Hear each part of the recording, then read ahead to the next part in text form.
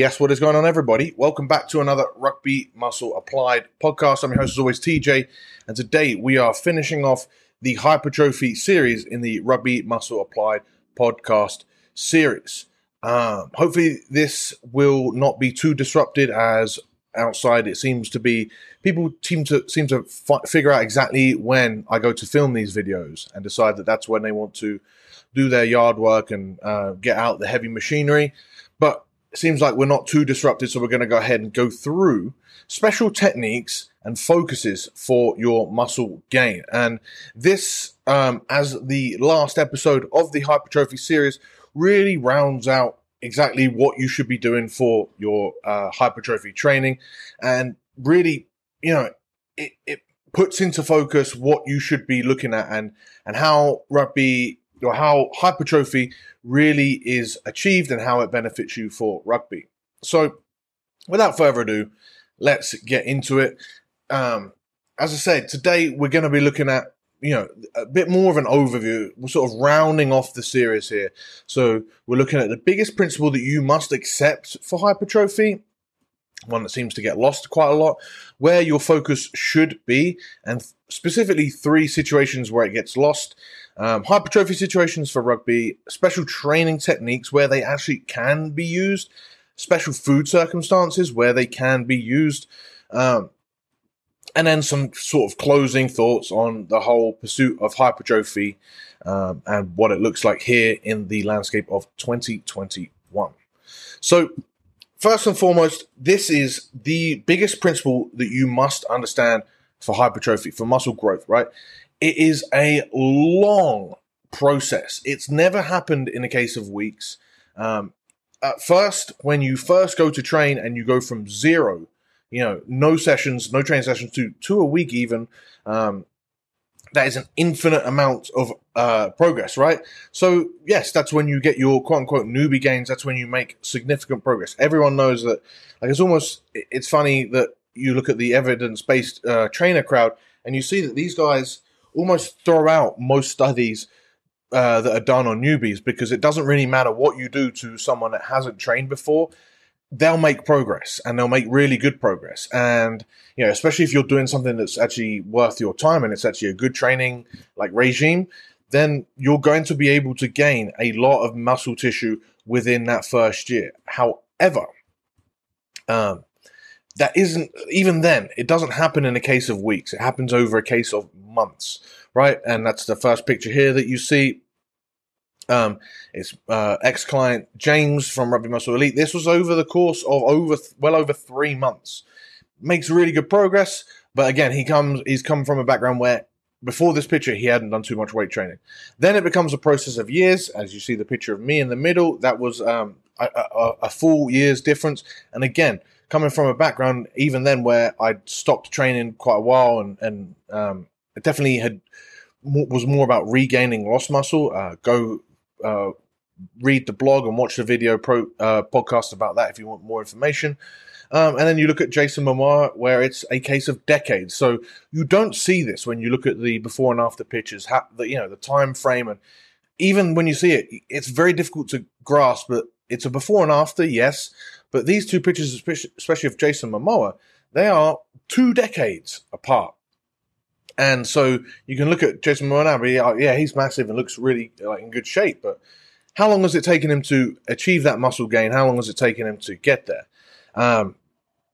It is a case of decades. And you look at natural bodybuilders and you look at people that, even then you get that try to gain muscle for years and years and years. Those are the people that, they train perfectly or as close to perfect as they can, as consistently as they can over the course of decades before they really see big meaningful progress in their physiques. And that for them is phenomenal. It's amazing that they've been able to do that, but it sort of hammers home the point that, this muscle gaining thing isn't something that happens fast. And, there's even some science crowds where in universities and some legit lecturers that actually argue that you might not even be able to gain any muscle after your first few years of lifting. And you see that because it's such a small process. Like, for example, if you were to gain 2 kilos over the course of 10 years. Like, what do you divide that over each year or each month? It's like almost, you don't see it. So that's how long this process takes. And sometimes you forget that. Like, if you take a 80 kilo physique and then turn it into a 90 kilo physique, that's 10 kilograms. And that is a massive noticeable difference. And to do, if you do that in 2 years, like, you break it down month by month, and that's not anything that is amazingly like revolutionary. It's not a huge change on a month by month basis. It's a huge change over time, though. It's like a completely different person. You look at one person that was 80 kilograms and one person that was 90 kilograms, they will look like two different people. And so once you understand that, this brings this sort of focus to light, and it makes you really understand that, like, when you look at meal timings and supplements, like, it doesn't make sense that you have to eat within 10 minutes of finishing your training, otherwise you don't, like, grow your muscle. When, well, if your muscle's gained, like, or if your muscle is built, like, over the course of months and months and months and years and years and years, do you really think that, like, there is no way you can gain muscle if you don't eat within 10 minutes of your workout, or if you don't have an intra-workout shake, or if you know, like, it, to me, it just doesn't make sense. It only really makes sense when you look at the supplement industry and you realize that the supplement industry funds most of the fitness industry, right? The supplement industry is like a multi-million or billion-dollar, I think, industry. It is huge. And they then just reinvest into the fitness industry because the supplement margins the profit margins on supplements are so huge for the most part. They then just keep recycling themselves, and they'll sponsor another fitness athlete and they'll keep going again. And it's almost like a never-ending cycle where supplements fund the athletes, who then fund the supplements because they promote more supplement sales, and then even the athletes themselves start to get into the supplement industry because they see how lucrative it can be. And if you look at one of the original supplements, which was Metrex and the original whey protein powders, they were made, because they're cheap, right? Because it's usually a waste product when people are making cheese. It's a waste product that isn't really used within the dairy. It's kind of, it's thrown out, but it's pure protein and it's cheap. It also digests fast. So then they came up with the fact that, if you can get it in, it's easily digestible, and it makes it an easy to get the protein within your system within, well, it's not minutes, but that's what they'll try and tell you. And that means you're fast digest. It means you start the recovery process as soon as you finish your training. Doesn't work like that, unfortunately. And really, if you just have 4 to 5 servings a day of protein, then your bases are covered, right? Because you've probably, if you have 4 to 5 servings throughout the day and you train at some point in the day, there's a good chance that you've got a good pre-workout meal and a good post-workout meal. And if you don't, I mean, even if you train fasted, it's not the end of the world. I wouldn't say it's ideal, but not the end of the world. As long as you have a post-workout meal, then I think you're absolutely fine. And again, if you think about when does muscle actually get built, it's not, as they will say, that anabolic window, right? It's not within that 1 hour of training. When they've actually done the science on it, there is an anabolic window. It does exist, but it's like a day. So it's just unnecessary to really worry too much about your meal timing, worry too much about any supplements. Like, you think about how long, like, what you have to put in place to gain muscle over the course of years or decades.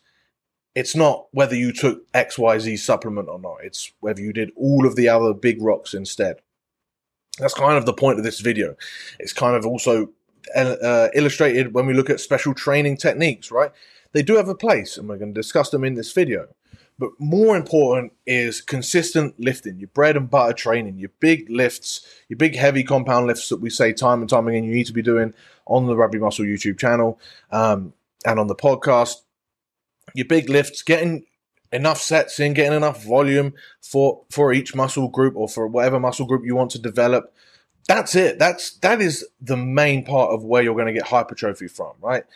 Not only that, but when you're doing special techniques, you're doing a different crazy technique every week, like, you're not gaining muscle within the days or even that session, right? When does muscle growth happen? It doesn't happen within that session. So doing that funky technique isn't going to boost your growth within that session. That's not how it works. If anything, I would argue that it counteracts your growth, because it's difficult to manage that progress. If you're doing a different technique every week, how do you know that you're increasing that, that you're increasing the stimulus? You don't. And then you don't know if you're making any progress until maybe a few years later, and you look in the mirror and you realize, or you look at an old picture and you realize you haven't made any progress because all you've done is stupid special techniques. And then you've lost a few years in your training efforts. Like, what a shame that would be. Whereas if you're actually doing your meat and potatoes training and you're looking at adding weight each week or adding reps each week, slowly adding progress, you're adding stimulus. So by every definition, you should be gaining muscle from that. That in itself is motivating and keeps you going. And I think that's a really important part of training that most people don't discuss anywhere near often enough. But I also think it's something that keeps you in check, right? You don't have to wait for 3 years to look on an old picture to see if you're making progress. You can just look at last 3 weeks or even a month ago and go, oh, how was I performing on that lift? Oh, excellent. I'm 5 reps stronger on this lift. I'm making progress.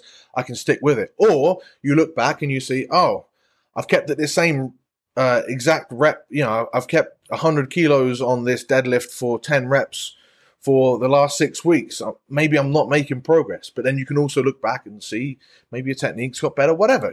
So many different ways that you can see progress if you're just focused on meat and potatoes training that are very difficult when you're doing, funky different movement techniques and partials and forced reps, all this sort of stuff. Doesn't really make sense. Hi guys, I just wanted to jump in here to tell you that if you're enjoying this podcast and you want to become a better athlete, then you can go ahead and visit rugby-muscle.com and pick up any of our free goodies. That is the 50 free rugby conditioning sessions, the physique nutrition crash course video series, the supplement guide, and newly added is a macro calculator. Yes, that's right, a macro calculator where you will be able to work out your protein, carbs, fat, and calories that you should be eating on a daily basis to give you a guide as to where to start your diet from. This will help in conjunction with your 50 free conditioning sessions to build you out a decent little plan that will enable you to take control of your training and use effective training and nutrition to become a better athlete. All of that stuff and more can be found at rugby-muscle.com or rugby-muscle.com/macros for the macro breakdown. If you're looking for more information on what to do for your rugby training, again, I would suggest remembering that Rugby Physical Preparation Pyramid. The playlist is on YouTube. I'll try and put it up in the cards above, but it might just be in the show notes below. So check out the Rugby Physical Preparation Pyramid, of course, for where you should be really focusing your training. And then the other thing that I think people get messed up with their focus is, gaining muscle as fast as possible, or gaining as much as possible as soon as they can. I think if you look at my guidelines I gave in one of the previous videos of Rugby Muscle Applied, 1 to 2 kilos a month was like what I said for intermediate trainees. 1 kilo or so a month for advanced trainees. That's 12 to 24 kilograms a year. Like I said, that's a new person if that was to be all muscle. So we all know that that's probably not going to be all muscle. It's going to be some fat, but you would strip that off and hopefully make significant gains.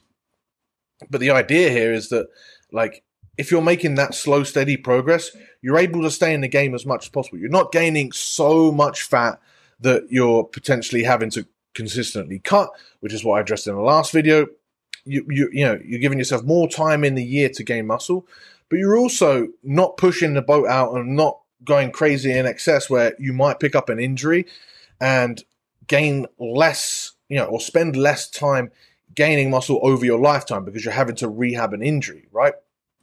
If you're constantly pushing joints that are sort of aching and stuff, there's a good chance that will flare up and hold you back. And rather than just hold back a little bit and focus more on meat and potatoes training, you're saying, no, I've got to go to failure every time. I've got to go to failure. And then you hurt your knee, and then you spend 6 months without being able to efficiently train your lower body. So, what would be the wiser approach? Taking a step back and spending as much time in your training career as possible in that muscle gaining zone, or, within the capacity to train hard? Or would it be getting the most out of every single session? I know what's the one that I take, and I know what the one I choose for my Rugby Muscle Elite and Team Rugby Muscle athletes. It's being practical, right? It's also, with that being practical, it's also thinking about your future, right? If you add a set every single week for indefinitely, eventually you're going to be doing 5-hour long training sessions that just aren't applicable. And if you're having to do so much training volume or eat so much food volume that it's just making you miserable, again, you've got to question, like, what is the purpose for that? Is it because you want to gain as much muscle in this session or this week or this month? Or, because that to me is the only reason you would do that. Whereas if you look at, what happens after that? What happens if you're training, or if you're having to eat 5,000 calories and you're absolutely miserable eating that amount in order to get to a certain musculature? What happens once you've reached that musculature? How do you maintain it? It becomes still difficult, right? For the most part, it's unnecessary. Really, the focus should be on staying in the game as long as possible. And then when we're looking at hypertrophy for rugby, there are special techniques sometimes that people talk about using, eccentrics, which is the lowering portion, or isometrics, which is a static lift, which is a bit of an oxymoron, but if you're pushing against a static object or you're holding a weight in a position, those are isometrics. I think they're great for strength and for rugby purposes to help increase movement or get stronger in certain movement planes or build out your core. And they can facilitate growth. I think that's how I would use them. I'm not a big fan of using them specifically for growth because I think they cause a lot more damage than just your meat and potatoes lifts. I think they're difficult to set up and they're difficult to load, difficult to manage. And again, when we're talking about that increase in progress week to week to week, yes, you can, extend the time out for isometrics, but it's difficult to judge that volume. I just think it's unnecessary. Now, you would still do that as part of your whole training program, maybe more in a strength phase or in a special prep phase, in a rugby specific phase. You would still be doing your eccentrics and isometrics, and I think that's enough of the box that needs to be ticked for that. Then when you're looking at work capacity and volume, aerobic work's going to make you fitter. It's also going to make you, which is really good for rugby, of course. And I think increasing your work capacity would be good. It also allows you to handle your excess weight. So if you are gaining muscle as you are gaining weight, even then, technically, it would be like if you gained 5 kilograms and played a new game, it'd be like you're running around with a 5 kilogram weighted vest. So the more aerobic work you can do at the heavier weight means you can handle that extra heavier weight better. And it also means that you can do more volume in your training in a more efficient time, right? If you are really, really unfit and it takes you 5, 6, 7 minutes to recover from a set and being able to do it again, it might take you 20 minutes to do 3 or 4 sets. Whereas someone that's a bit more fit takes 1 minute rest period and just bangs out set upon set upon set. They're going to be that much fitter. They're going to be able to, increase their volume that much more and get through that much more work in their training session. So it has benefits both for rugby and for hypertrophy. That's where these things sort of cross over and are really good. The other thing is, obviously, the bigger muscle that you have, the more glycogen storage you can have. So the more potential long-term energy you will have. Obviously, you will then burn more energy because you're bigger, but it is still something that you are able to store a little bit more energy and should be able to go for a little bit longer. And then in terms of your special, this has gone too far. Here we go. Special techniques for rugby or for muscle gaining. There are a ton, and they do have a place. And I will use them in Team Rugby Muscle and in Rugby Muscle Elite, but not for no reason, and not to gain muscle as fast as possible. It's for practical, actual applications. And that's really important that you understand this. They're not just used for variety or for fun. Like, you can do that, but as I've said, it should not be replacing your meat and potatoes training. If you're short on time, you can absolutely keep your rest fairly low, as I said earlier. Even if you're unfit, you can accept a small rep drop. So you would start maybe at 10 reps, and then it would go to 6 or 4 because you would just rest such a little time. You'd still get enough stimulus for hypertrophy.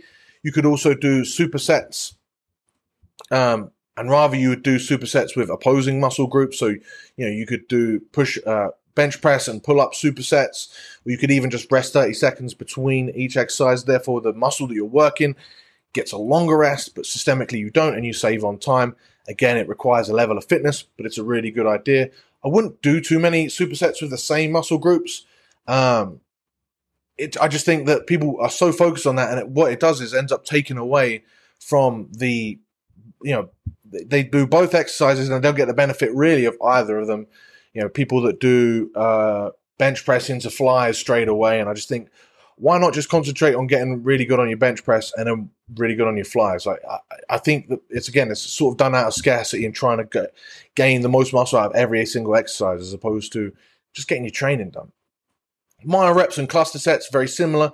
Short rest periods, really well done if you can program them properly. Minor reps where you take about 10-second breaks in between sets rather than doing your traditional 2 to 3 minutes or 1 to 3 minutes. Really, really good way to get in some extra volume, get in some extra effective reps for hypertrophy. If you're injured and can't use weights, then we can look at pre-exhaust tactics, so you can isolate a muscle, then do a compound lift so you don't have to lift as heavy. Really good tactic. Minor reps, again, can work if you're injured. You could do a really light set, fatigue that muscle, and bang out some extras. Occlusion training can work for this if you're really injured or if you can't use heavy weights. Can work. People, because it's quite cool and quite painful, tend to replace their meat and potatoes training sometimes with the occlusion one.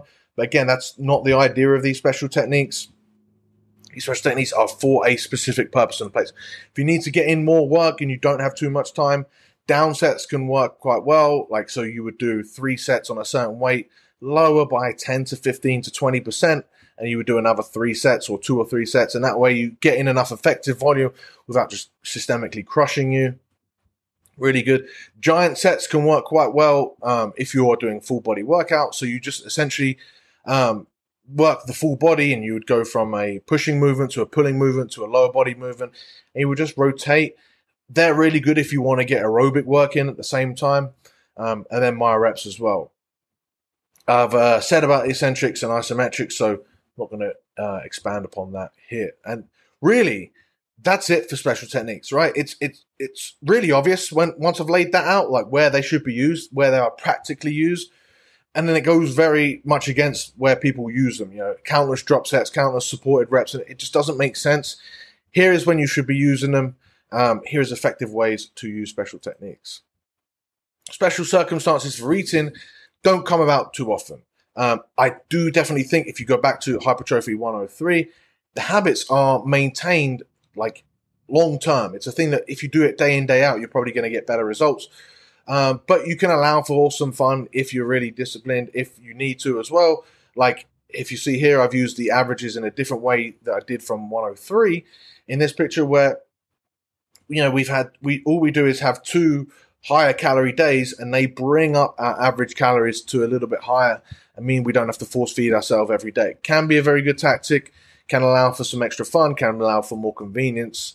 I'm not a big fan of, this is something I've really changed my mind upon, is, your heavier lifting and your harder lifting days necessarily need to be supported by excess calories. If we, and this is the point at the bottom here, if you think about when does a muscle grow, potentially there's an argument to have excess calories on your, on a non-training day because that's when you're trying to grow. But then you would look at, well, you're actually more inactive on your rest days. It doesn't really matter. It just would be more wherever is more convenient. Sometimes people just like eating more on a day that they train harder. That's absolutely fine. If you're short on time and hunger, you can look at cereals, powders, your glucose powders or your protein powders, whatever, and bars. Just use those for convenience. But you don't want to get into the crutch of having too many protein bars or too many powders all the time. I think, again, it's a long-term habit that you need to get into, is probably just eating a little bit more, or eating at that baseline that's going to slowly increase your muscle, because you want to stick at this for a really long time. And as I've mentioned already, the special circumstances around training aren't overly necessary. They might be necessary if you have multiple training, but I got ahead of myself there because I've laid it out.